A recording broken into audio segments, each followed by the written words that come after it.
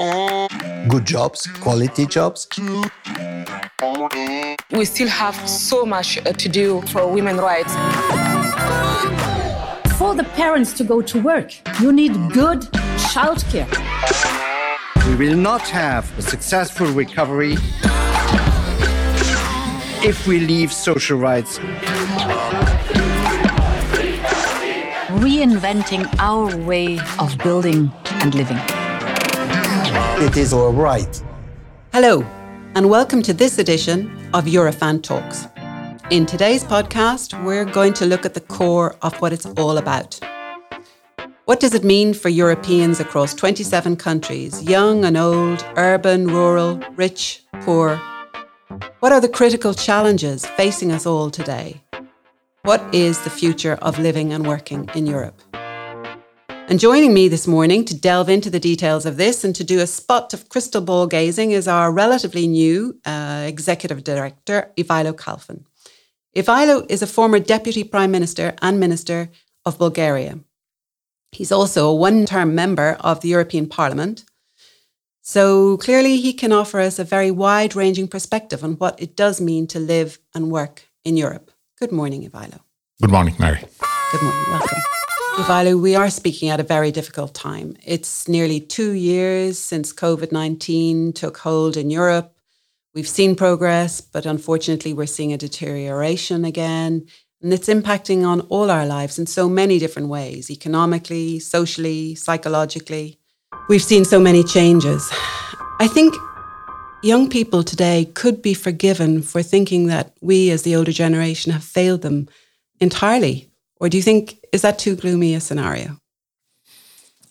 I think it's a bit gloomy. Sometimes, and there are such moments in history where changes happen more rapidly. And this is actually what we have seen with the pandemic. I think that the pandemic, and we are still striving to get out of the pandemic, but it changed for good many of our features of life. And if we talk about quality of life, it will have an impact also. So this is a very challenging time, and I'm very happy that unlike in the previous crisis in 2008, this time the European Union, the governments, the societies reacted much better, with much more coherence. And if the keyword was austerity back in 2008, now the keywords are recovery and resilience, and that makes sense in the policies also. The core challenges that you've raised here, it's clear that they don't affect all people in the same way.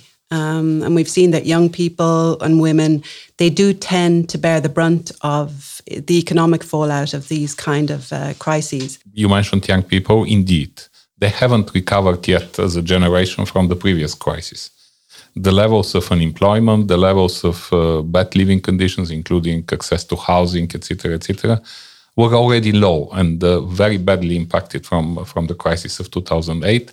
And now we have a new shock which appears on them. So certainly young people are extremely vulnerable. And this is what the research of Eurofound shows also.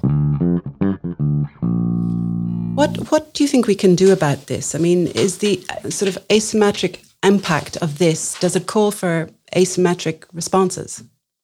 Oh, yes, indeed. You're absolutely right. I mean, it was a symmetric shock that we've had with the pandemic, but with asymmetric consequences. We have seen that the most vulnerable groups in our societies are the most hit.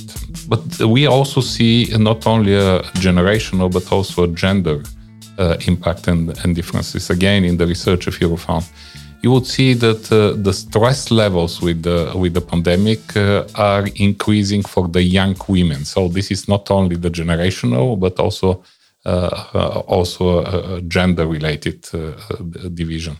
So we really need to look not at the average figures. And I think that this time the European societies and the governments have to take the lesson from the previous crisis. You shouldn't look at the average figures. You need to look at those that are the most vulnerable ones. So, Ivailo, would you fear the danger of deepening divides and inequalities that we can see emerging? Do you think we're actually sowing the seeds of social, political discord into the next generation? Oh yes, certainly. I mean, and this is the case, and this is not only going to be a political discord. This is going to be a disruption in our societies if we allow it to happen.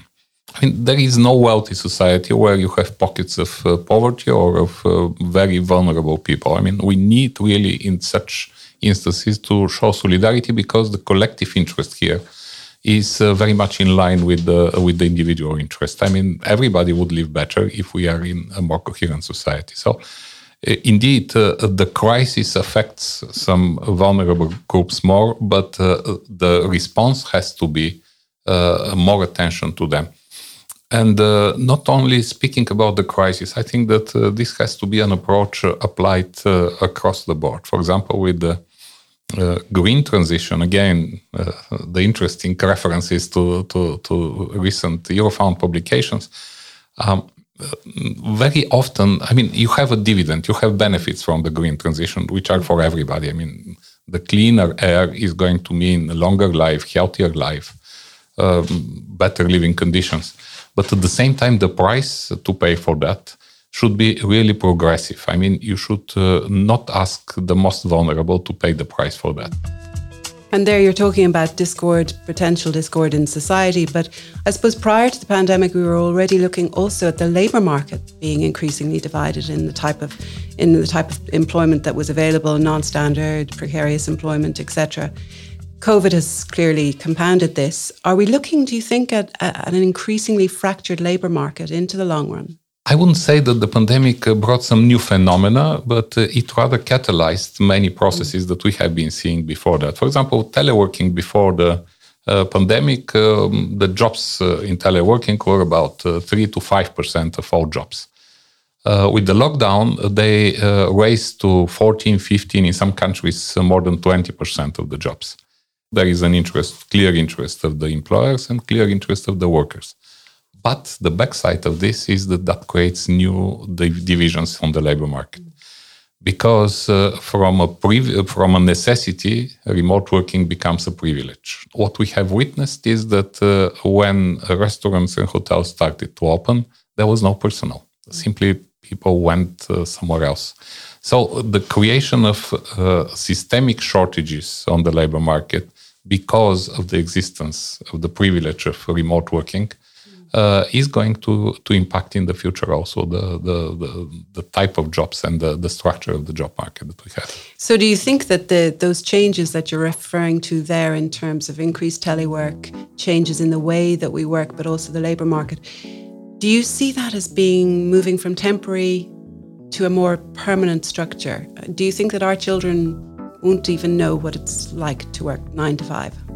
Our research shows that 80% of those who experienced teleworking during the lockdown want to have it continuous. Might be in a form of hybrid work, not 100% remote working, but still having the possibility to telework. So that's a very high percentage. Once you taste it, you want to stay there. At the same time, there are some backdrops of teleworking, and we need and governments also need to address that. And in the social dialogue, the unions and the employers, you have longer working hours, you have more stress working at home, you have again a gender division because it happens, yes, that more women are employed at jobs that can be done remotely. So that creates also an additional gender divide. And there are some issues like the right to disconnect. Which is also very important. The current conference on the future of Europe looks at trying to engage citizens in some way to try and boost their trust. But we saw that the pandemic saw trust and optimism dipping. What do you think we can do to build that back up? Trust in governments is decreasing. At the same time, trust in science, trust in experts' opinion, and again, this is in the Eurofound study, trust in people that are specialists without having political motivation in something is increasing. So we need to use that. Distrust in governments is very dangerous because it might bring, and this is what we see in some member states, very extremist, very populist political solutions, giving easy answers to everything. This is not the way to go. because there are no easy answers in this situation that we are. So again, in this case, I think that the Conference for the Future of Europe is a very good exercise.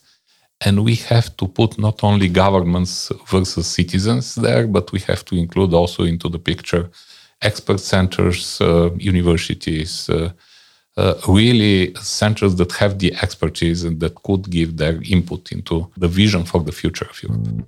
And when you refer there to the future of Europe, of course, children are the future of Europe. And we know from our own research that parents across the EU are actually less optimistic about the future of their children than they were about their own. I'm worried about the type of society which is going to happen, about the possibilities to not individual only to progress and to go further, but what is going to be the way of life, the quality of life, what is going to be the environment, what is going to be what are going to be the social inequalities in our communities. This is very important.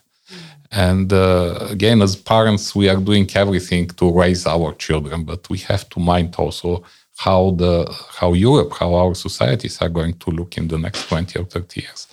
And here are my preoccupations. And I think that's where you referred previously to saying that you don't really like to talk about young people as the future because you see them, in fact, as challenges that are facing them in the present.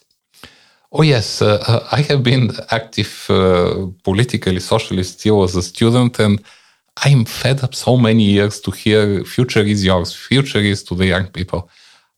And I'm 57 now. I mean, no, I mean, the present has to be to the young people. I mean, you cannot tell them, wait and see, and you are going to have a bright future.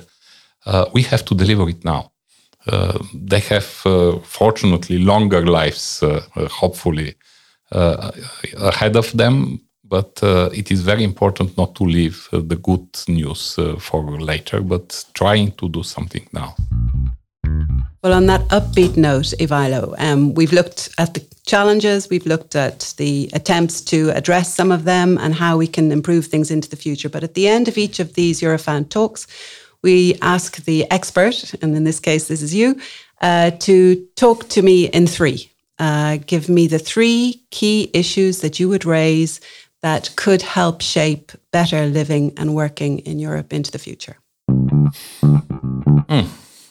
That's a good question. I think first is inclusiveness. Whenever decisions are made, that has to be done with the largest possible participation. Citizens have to participate, stakeholders have to participate, social partners have to participate if you want to have good, sound solutions. Second is coherence in the societies. I mean, the more inequalities, the more disruptions we have in the society, the worse the quality of life is going to be for everybody, not only for the vulnerable groups, but also for the others. So keeping the coherence in the society is very important. And maybe the third thing is to dare acting. I mean, not to postpone actions, but to take them now. There is never a good moment for an action. I mean, it has to be, especially in environment, with the pandemic, we have to act now.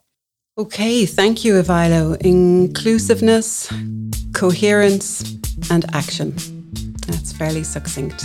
So thank you very much for your interesting take on what we are, where we're going, and thank you also to our listeners. Feel free, of course, to comment, question, query, anything you've heard today online at #Eurofound Talks. You can also listen back to our podcast on sustainable work. And next up, in advance of the European Year of Youth, which is in 2022, we will be looking at the specific issues which are facing young people today. Please do look at our website, where you can find all our current and upcoming research findings and analysis on the issues we discussed today about living and working in Europe. And of course, all the rest of our work, which is on our website. You can also follow us on our social media channels. So until next time, when Eurofound talks to you. Good jobs, quality jobs. We still have so much to do for women's rights. For the parents to go to work, you need good childcare. We will not have a successful recovery if we leave social rights reinventing our way of building and living. It is our right